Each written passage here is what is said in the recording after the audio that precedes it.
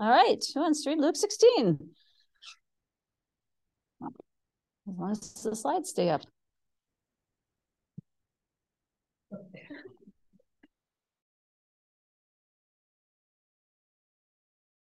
Jesus traveled along the border between Samaria and Galilee. Samaria and Galilee. Samaria and Galilee.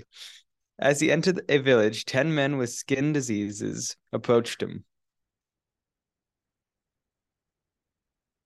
Keeping their distance from him, they raised their voices and said, "Jesus, Master, show us mercy." When Jesus saw them, he said, "Go, show yourselves to the priests." As they left, they were cleansed. One of them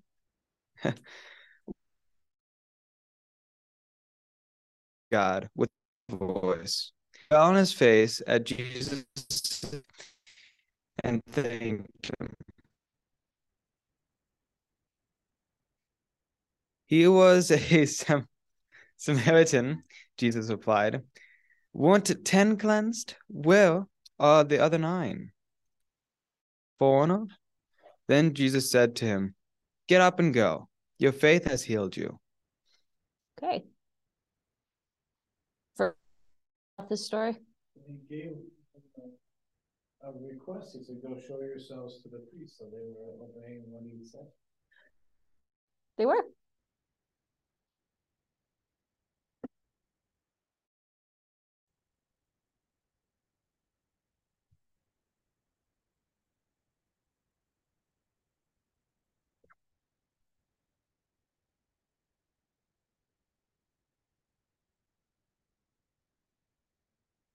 Skin disease in the Bible is usually translated leprosy. That's often what we think of when we hear skin diseases. It wasn't necessarily, but it might have been. And what we do know is that having any skin disease made you unclean in that culture. And so, what do you know?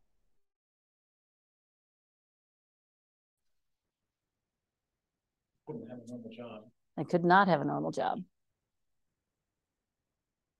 Outside of the city, they couldn't participate.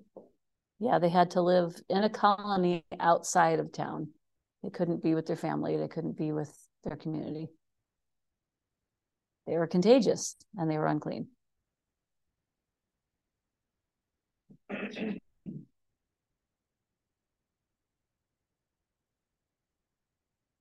So they probably lived together in a group outside of town.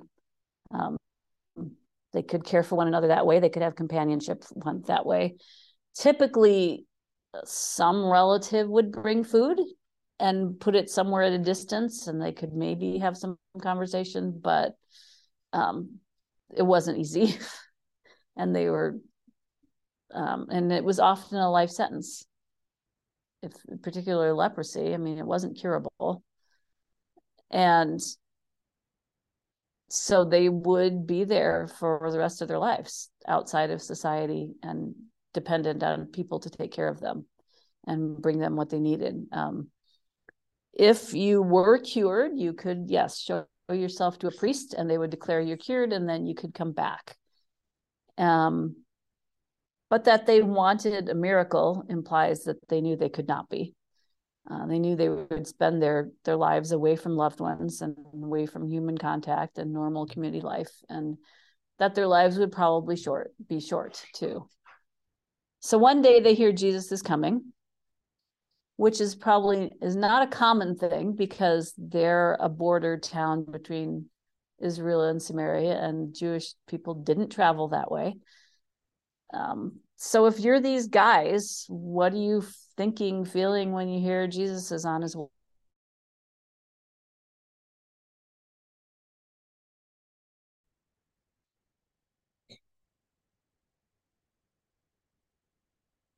I guess, based on the story, I think that they were thinking, here's this miracle worker, now's my chance. Sounds like it.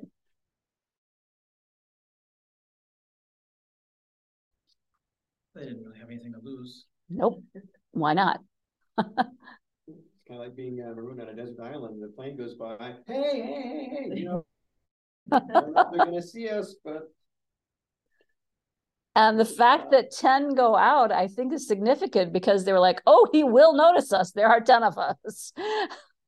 Whereas one, he might not. And they had to keep their distance, so they had to be noticed somehow.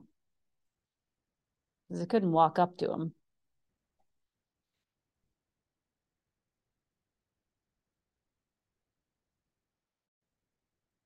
What do they seem to know about Jesus? Like he's never been there before that we know of. Word seems to have spread that he heals. They know he heals. In fact, there's a lot of faith here that he can heal, if you think about it, because they leave their colony and they come very close to the entrance of town to see him.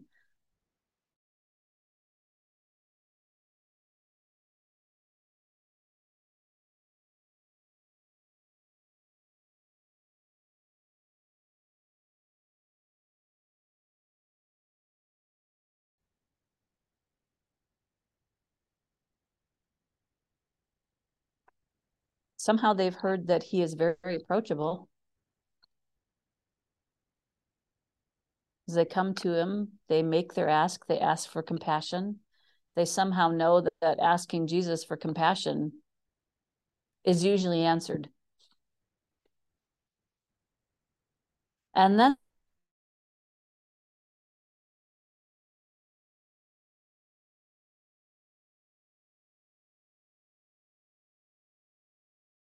so they have some idea that he is authority and that he is a special position. They might not understand he's Messiah, but they use this word for commander, teacher, overseer. So they recognize that he has authority and that he's a rabbi. They're coming to someone who is deeply compassionate and who will notice them and can heal them and won't condemn them. So it's really an act of courage and faith. And maybe, as you said, desperation, because they have nothing to lose. But if you think that they're living in probably a small colony of people who are unclean, they're probably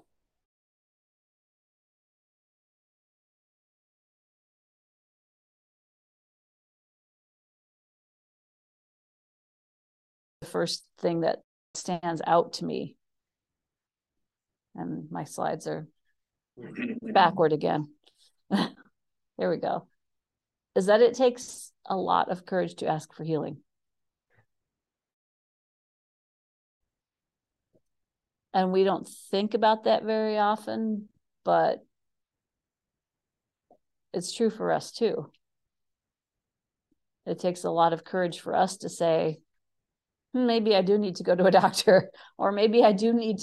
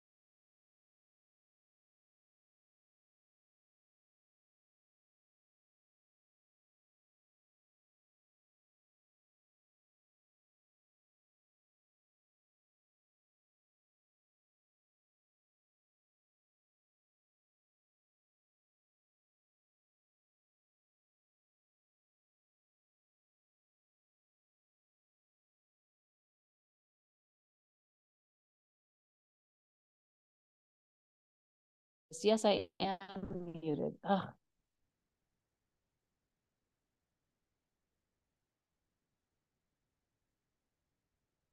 That is a lot of faith. That is a lot of belief that you can be healed. There's a lot of belief in Jesus. That's maybe, in fact, a lot of desperation. Again, what do we have to lose? Well, I mean, if they show up at the priest unhealed, they have a lot to lose. They're in big trouble. But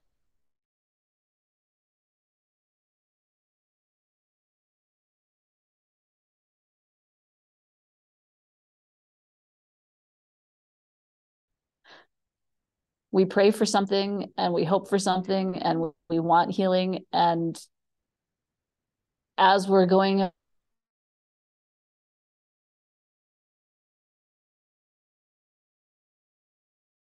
much later, but miracles, healing tends to happen as we go about our lives and we're doing other stuff, don't they? And we pray and without ceasing and relentlessly, Paul says, but the timing happens when it does. And it might not happen right then when we ask. And we're going about our business, turn around and we say, hey, that thing I've been praying about, it happened. Maybe it happened slowly. Maybe I'm not in so much pain anymore. Maybe that person is kinder toward me. Maybe I'm not worried about this thing anymore. And we hadn't noticed, but it happened. And those prayers got answered. And there's a time for us to faithfully trust that too. When we turn around after our prayers and we say, okay, I don't know when it's going to happen, but I'm going to obey and I'm going to go about my life and I'm going to trust and I'm going to believe the answer is coming. And then at some point we realize we need to give thanks because it came and we didn't see it coming. But it takes a whole lot of trust to keep going when that answer is not clear and it doesn't come immediately. But these guys do it. They turn around, they say, okay, we're going to do what you said. And then their prayers are answered.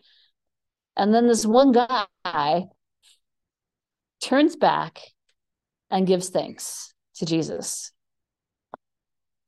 And what is Jesus' response? Where's everybody else? Where are the other 9?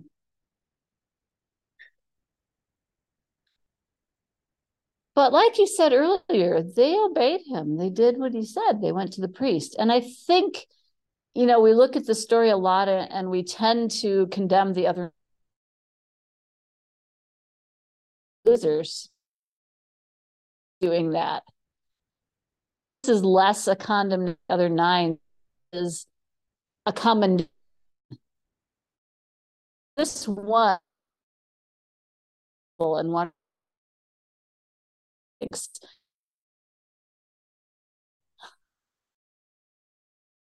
but that should be made something and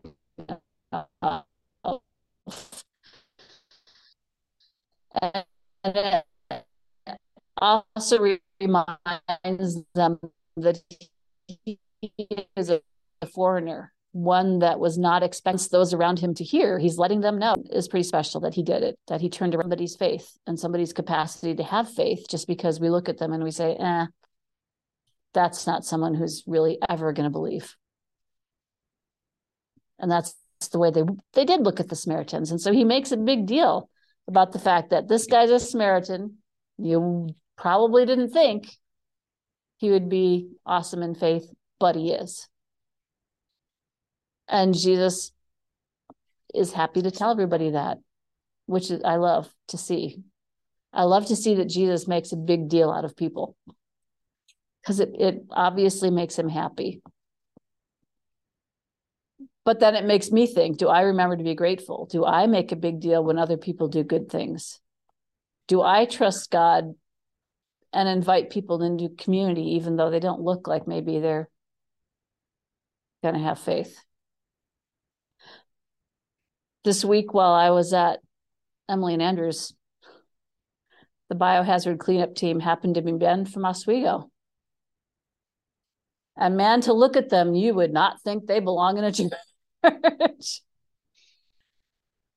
But you have to get past that and think, but man, what they do every day for a living, they need to be in a church because it's hard and it is painful and they need a community. And so you look at somebody's outside and that doesn't give you a good clue of their inside. And we need to remember that too. So looking at this story, oops, I missed that slide. Takes trust to keep going when the answer is not clear. And it takes wisdom to remember gratitude. So the question today is really what part of this story speaks to you and to where you are. And just some questions that have to do with it. Do we have the courage to ask for healing? Do we faithfully trust God's mercy and answered prayer? Will we keep walking, believing the answer is coming? Do we notice when it's answered? Do we remember to be grateful? Do we make a big deal when others do good things? Do we trust God for others' faith and invite them into the community? I know I've, talking about what part of the story speaks to you today, there are times when I've definitely forgotten to be grateful lately. And, I used to keep that gratitude journal just like I taught all of you. And then it just kind of fell by the wayside during COVID because like every day was the same. And I couldn't come up with 3 things every day. But that was a bad thing to let go. And I need to take it back and I need to pick it up again. What speaks to you?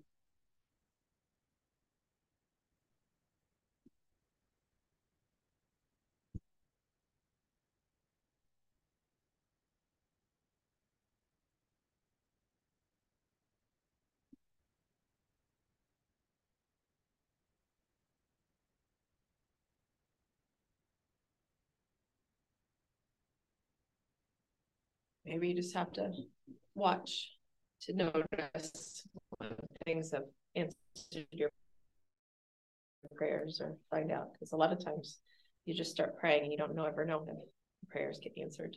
Yeah. Because sometimes you're praying for other people and you don't know, It's true. You might not see it.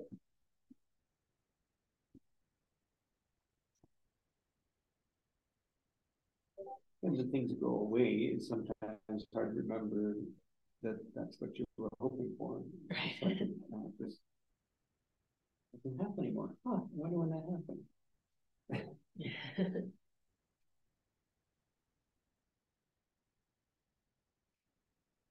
Yeah, there have been times when I've followed Jesus' instructions to pray for my enemies.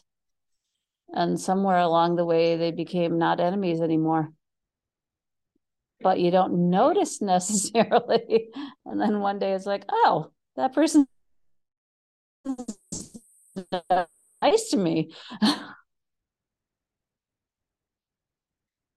That's the result of prayer.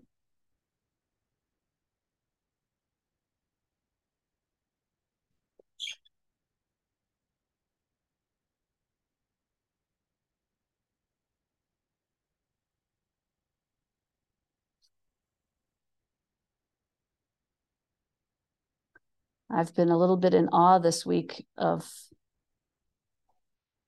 watching someone who had the courage to say, I need my mommy and my dad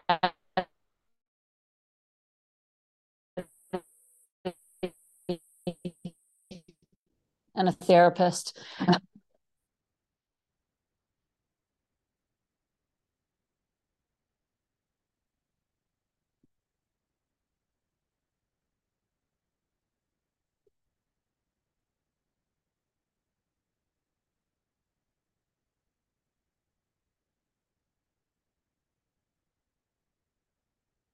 I was in awe of my other daughter, by the way, if she's still listening, because she was a solid rock. She was a lot on Sunday.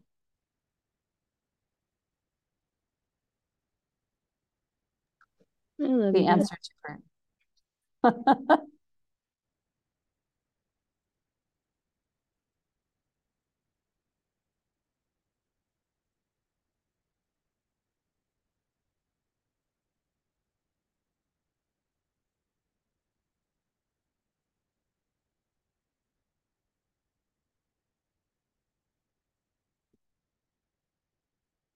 I think that's what a lot of what I take out of this story is that it takes guts to say, hey, I need help. And then to trust that it can happen. That there's somebody there that's ready and willing to do that for you.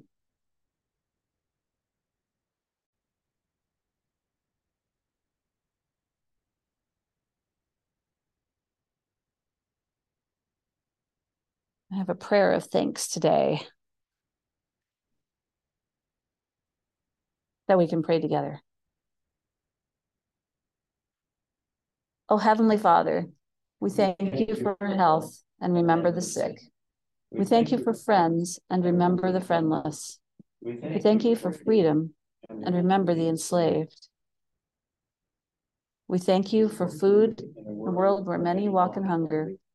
We thank you for faith in a world where many walk in fear. We thank you for friends in a world where many walk alone. Lord, when I have work, help me to remember the jobless. When I have a home, help me to remember those who have no home at all. When I am without pain, help me to remember those who suffer.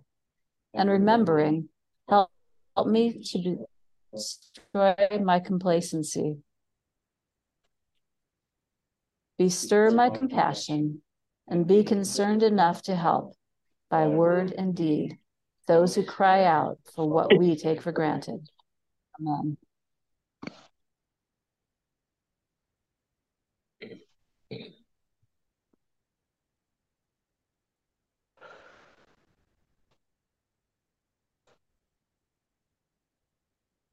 And as we speak of healing and gratitude, we go into communion.